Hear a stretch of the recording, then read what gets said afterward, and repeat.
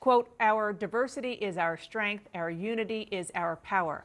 That was Nancy Pelosi's motto when she was Speaker of the House. She's now the former Speaker, but still very much in the House of Representatives. Nancy Pelosi is here with me now. Thank you so much for being here. First question is about whether or not you and other Democrats will vote to grant Patrick McHenry more powers, to expand his power, so that you can get on with the business of the American people, since the Republicans don't have the votes to elect a speaker properly. Well, my motto is still the same. Our diversity is our strength. So we respect our differences of opinion, and that's what makes us strong. Our leader, Hakeem Jeffries, has just managed this so very, very magnificently, as listening to our caucus, representing us so beautifully. And he will decide what the agreement could be, if there is one. So I'll just leave it up to him. However, I will say, from a standpoint of the speakership, you really cannot give Mr. McHenry power. Someone suggested, well, just let him do this and let him do that. No, you have to make him speaker, and then he has the awesome power of the speakership. Question is, for how long? The longevity of it. My hearing is that it will be to the end of this session, so until the end of the year. Secondly, what is the legislative scope of it? What does it contain? And third is the structure. What, do they do anything about the motion to vacate, or what we do about motions, other motions on the floor? So it's substance, it's timing, it's structure. It'll be up to Hakeem, and we all have confidence in him. Okay, so you'll go along with the current leader. But that's interesting what you just said, because there have been a lot of discussions about expanding Patrick McHenry, who is just a temporary speaker right now, expanding his powers. You're saying no, he just has to be full speaker. Full speaker. You have to elect him speaker, otherwise when you say elect him speaker, you mean have the votes on the floor, but just do it for a limited amount of time? Limited amount of time. And the other aspects of it relate to what agreement we could come to. I don't know what their vote is on the Republican side. I would hope that this could be a consensus vote, but it just depends on the scope, the language, and one more question timing. on that. Does there need to be a promise for bipartisan legislation to ensue, to go through the House after such an agreement, if Democrats were on board? Well, that will be up to Hakeem Jeffries. Okay, got it. But this is very much related, of course, to what's happening not only in the Middle East, but in Ukraine, because the president is going to speak tonight, and he's going to make the argument that the American people, taxpayer dollars, should be spent to help support these two democracies, particularly Israel. You can't do that if there's no House Speaker. That's right. Well, we'll have to have a House Speaker, and I hope that shall we say, there'll be some order. The House will be in order, and that we can go forward. But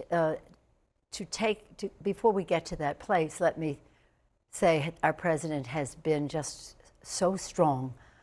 He just understands so well the relationship between the United States and Israel as our values partner, as our strategic partner, and also our role in the world to be respectful of other people. So I think that he has handled all this magnificently, as he did with Ukraine. He has been a great global leader. You mentioned America's role in the world. I don't need to tell you, hundreds of thousands of Gazans, they're trying to get out of Gaza, innocent civilians. The Arab world so far is not giving them a place to go.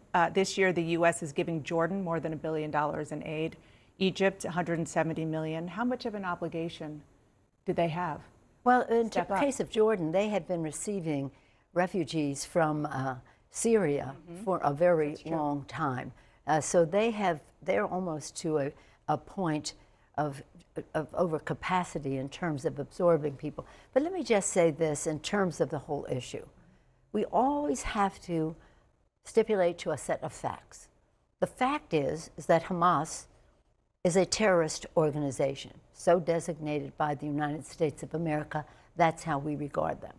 They made a barbaric, brutal attack on Israel, killing maybe 1,000 people, maybe more. in a state about the population and the size of New Jersey. Imagine if that had happened here.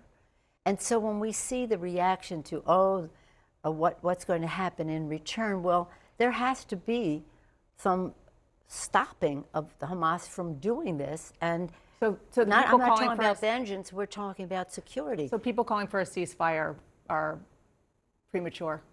Well, again, I don't know what the nature of their ceasefire is, but the fact is that whatever happens, we have to protect the civilians, the people of Gaza who are not Hamas.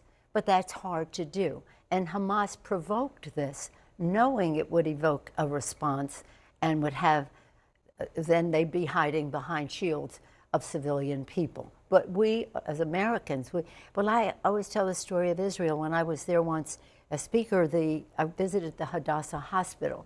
And a couple of days before, there had been an incident where Palestinians had attacked Jewish people there, Israelis. And they said, we treated them both the same. We didn't treat the Palestinian differently because he was Palestinian. We treated him the same because we are Jewish. These are people of, it's so sad to see them get attacked, and then people say, well, when they try to defend themselves, it doesn't share our values. No, they do share our values. But the president said it so well. We do have to help the people of Gaza. The Arab countries have to do more, especially Egypt, in letting them in the corridor there. And again, Jordan has really carried a big load of refugees from Syria. Madam Speaker, thank you so much for coming on. I really appreciate it. Yeah, well, let's hope and pray that everyone can be as safe as possible on all sides of this conflict. Thank you so much. Thank you.